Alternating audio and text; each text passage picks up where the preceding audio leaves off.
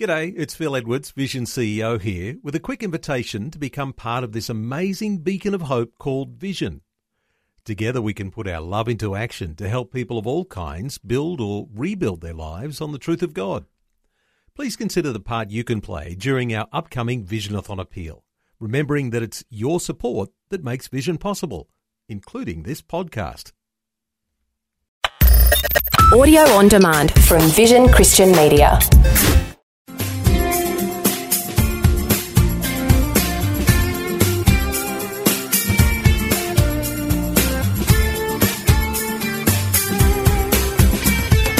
We are looking at the topic of harvest time in Samaria. We're in John chapter 4, and we'll be looking at verses 31 to 42. And in John chapter 4, it's the story of the woman at the well and Jesus' discourse or teaching about living water. It is one of the grand stories, not just of the Gospels, but of the Bible itself. And remember, our goal is to help you not only learn God's Word, but to put it into practice. It is the most future-ready thing you can do. Because when you hear and do the words of Jesus, the Lord makes a solemn promise that you are a wise person and you're building your life on the rock. And when you're on the rock, you can withstand all the winds, waves, and floods. In other words, you can counter the storms of life. This is a wonderful, early warning service for us all. So we're looking at the topic of harvest time in Samaria from John chapter 4, verses 31 to 42. And I want to read to you just a couple of verses or so here in this portion, starting with verse 34. Actually, verse 35. Say not ye, there are yet 4 months, and then cometh harvest? Behold, I say unto you, lift up your eyes, and look on the fields, for they are white already to harvest. And he that reapeth receiveth wages, and gathereth fruit unto life eternal, that both he that soweth and he that reapeth may rejoice together. I'll stop right here. What we're learning is that harvest is not just down the track. Harvest is right now. Remember the context here. Jesus was speaking to the woman at the well. She was convicted of her sins.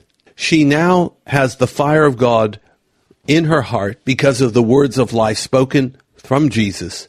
She's going back into her city to basically evangelize. And they come out to meet Jesus, and what we see is that they believe him. Now, it's ironic. It's Samaritans that are getting revived in God. It's Samaritans that are coming and receiving the words of life. Samaritans and Jews, according to John chapter 4, had no dealings with each other. Jesus came to his own people. Many of them received him, but much more did not. But he comes to these people, the Samaritans, who are strangers, foreigners, and they are rejected by Jesus' own people. But they received Jesus as he first received them. They were part of the great harvest. And so he's saying, don't wait until another period down the track. Harvest is now. The fields are white already. And our problem is not having an abundant harvest. Our challenge is having enough laborers to bring in the fruit. Because he then goes on to talk about that there are those who reap the harvest. They didn't sow it. They're reaping it, and they receive blessing. In addition, the harvest is so wonderful that everybody is going to rejoice, including those that sowed. Now, those that sowed the harvest may have been in yesteryear. Could have been John the Baptist, who was, of course, of recent memory, but also people in the Old Testament period. There will be a resurrection, and in that resurrection, everybody is going to rejoice, who has done the right thing and served God. So what we're going to see in this particular lesson, harvest time in Samaria, is Jesus is saying that doing God's will is more like food to him than even eating natural food. He's going to speak about the harvest, the benefits of laboring in the harvest, the principles of sowing and reaping, as well as a reaper's reward. We're going to hear about the testimony of the woman, and that the Samaritans beg Jesus, please stay with us. He does so for another 2 days. And after all that, they are convinced that he is the Christ, the Savior of the world. Now I want to read to you the complete portion from John 4, verses 31 to 42. Our lesson is called Harvest Time in Samaria. Again, the reference is John chapter 4, verses 31 to 42. Let's listen carefully, because this is God's word. In the meanwhile, his disciples prayed him, saying, Master, eat. But he said unto them, I have meat to eat that ye know not of. Therefore said the disciples one to another, Hath any man brought him aught to eat? Jesus saith unto them, My meat is to do the will of him that sent me, and to finish his work. Say not ye, there are yet 4 months, and then cometh harvest? Behold, I say unto you, lift up your eyes, and look on the fields, for they are white already to harvest. And he that reapeth receiveth wages, and gathereth fruit unto life eternal, that both he that soweth and he that reapeth may rejoice together. And herein is that saying true, one soweth, and another reapeth. I sent you to reap that whereon ye bestowed no labor. Other men labored, and ye are entered into their labors. And many of the Samaritans of that city believed on him for the saying of the woman, which testified, He told me all that ever I did. So when the Samaritans were come unto him, they besought him that he would tarry with them, and he abode there 2 days. And many more believed because of his own word, and said unto the woman, Now we believe, not because of thy saying, for we have heard him ourselves, and know that this is indeed the Christ, the Savior of the world. Our reference is John chapter 4, verses 31 to 42. And our lesson for life is harvest time in Samaria. Well, first of all, friends, it's time to eat. Jesus has had a long journey from Jerusalem to the vicinity of Shechem, where Jacob's well is located. He's tired, he's hot, he's probably hungry, and that's why his disciples went into Sychar, the village, in order to get food.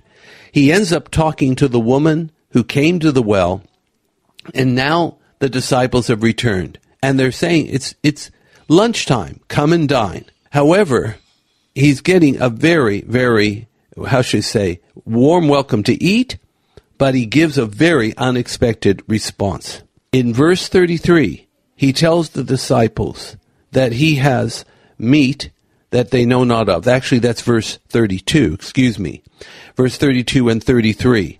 I have meat that you know not of. And the disciples are saying, well, who brought him food? In fact, they are really startled. Did this woman bring him food that just left the well? Or does he have a secret stash of food that we know nothing about? Basically, as often is the case with all of us when we're confronted with spiritual words and reality, our natural reasoning can go berserk. What's happening here? I mean, they seem to almost be beside themselves. And in verse 34 of John 4, Jesus solves the mystery. No, he hasn't been secretly munching while they were in the village. He speaks plainly. His food, his meat, is to do God's will and to finish his work. Not only God's word is likened to food. After all, remember what Jesus said in Matthew chapter 4, verse 4, that man does not live by bread alone, but by every word that proceeds from the mouth of God. Not only is God's word food, but God's will is food too. Basically, to obey God's will and God's word, which are one and the same, is more satisfying than feasting at any banquet. I know it's hard to believe for those that really love food, but it's true. Jesus always tells the truth. And now we come to that majestic verse, John 4:35. Harvest time is now. Don't fool yourself into thinking that the harvest is still in the future. Listen carefully. Lift up your eyes. Look on the field, because they are white and ready for harvest. Here, friends, is an important point.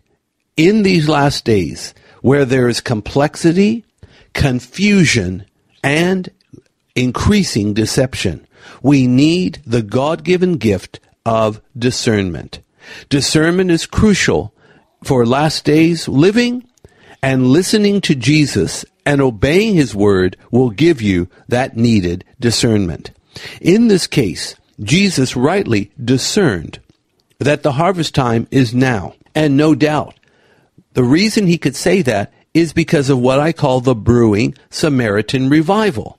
The fact that the woman got revived, she's fired up for God. She's now gone into the village, and she's fired them up as well. They have now are about to come to him, or have come to him, and they're hearing the words of life, and they're getting even more fired up. This is all indicative of harvest time.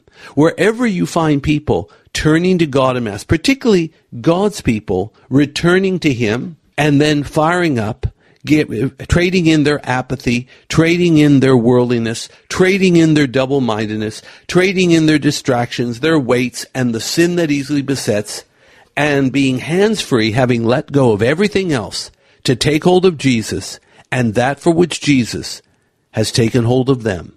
Philippians chapter 3. When you see that happen, it's revival, and it is wonderful and contagious. So when that is observed, harvest is now. And I dare say harvest has never stopped during the whole of the church age. Yes, there's some periods were more revived and fiery than others, but essentially the fields are white, and we need to get as many laborers into them as is possible. We now go to John chapter 4, verse 36. Benefits of laboring in the harvest. Those who labor in the harvest field will receive a reward. That's the first part of the good news. Second part of the good news is whatever labor they do for God is going to have eternal value. It's like the old phrase, one life, soon to pass, only that which is done for Christ will last. Everything else is sinking sand and, as it were, straw burnt in the fire. What's the point of building a personal empire only to see it crumble like dust when it's all said and done? We need to have eternity in mind. And when eternity is in mind, it alters everything in the temporal life. Our value system, our priorities, our focus, all change, lining up with God rather than with the flesh. So the harvest field is ready. Laboring in that field lasts for eternity. And all workers in the harvest will rejoice one with another. Thus, laboring in the harvest field is food for eternity. Wonderful, glorious, and the like. But then we go on to verse 37 of John 4. It's called sowing and reaping. While one person sows, the other reaps. This is also repeated in 1 Corinthians chapter 3, verses 6 to 8. Sowing and reaping is not a one-man band. It is a team effort. After all, you can't sow and reap at the same time, but also you cannot do it alone. That's why it is the homework assignment of the church, otherwise known as the Great Commission. As somebody aptly put it, if you don't do the Great Commission, you are guilty of a great omission. The reaper's reward of John chapter 4, verse 38. Jesus goes even further beyond the principle of sowing and reaping. And remember, friends, when you sow sparingly, you will reap sparingly. When you sow abundantly, you will reap abundantly. It's not just a very simple principle. It's a profound spiritual truth. And I see some people doing precisely one or the other. They are parsimonious. They are lazy. They are just unmotivated. They just do little or nothing for kingdom work. And others are absolutely putting their nose to the grindstone and plowing away, and as well as reaping away. The rewards will be great. But please remember to have some balanced living and have your day off. So, Jesus goes further. The disciples enter into a harvest field where they bestowed no earlier labor. Now, this could be a reference to John the Baptist and all that came before them. Yet, because of the work of the ancients, the disciples of Jesus are now reaping the reward. They have entered into the labors of the others, and the team effort across the centuries is now paying rich dividends. Remember the woman at the well? She is rather remarkable. John 4:39. Though she may have been of ill repute, she is certainly a person of influence. Obviously, great influence. And I would dare say possibly the reason she was so influential at persuading her friends and neighbors to come to Jesus is because God lit a fire in her, and the passion she showed would light a fire in the hearts of those who heard her. It actually says in this verse, John 4:39, many believed in Christ simply from the testimony that she gave alone.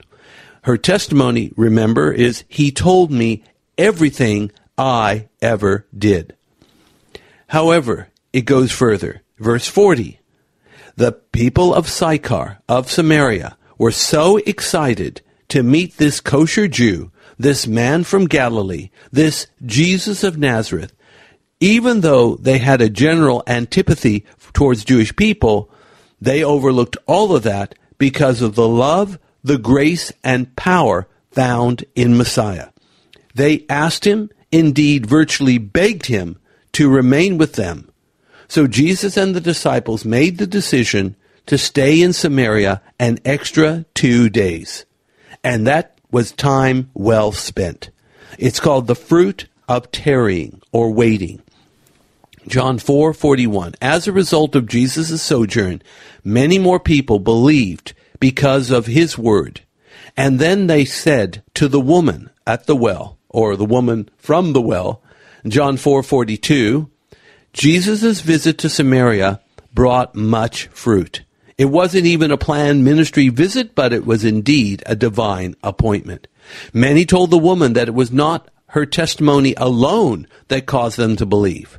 They believed because they heard Christ for themselves.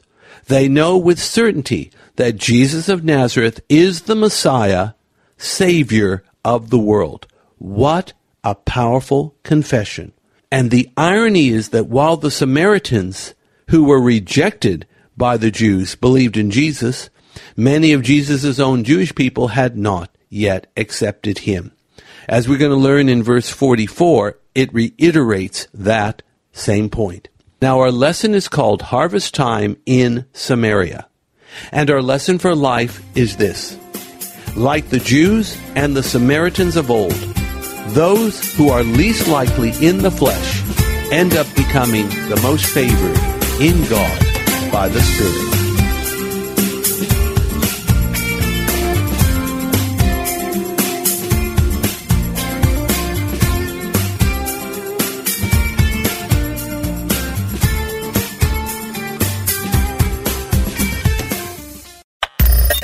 Thanks for taking time to listen to this audio on demand from Vision Christian Media. To find out more about us, go to vision.org.au.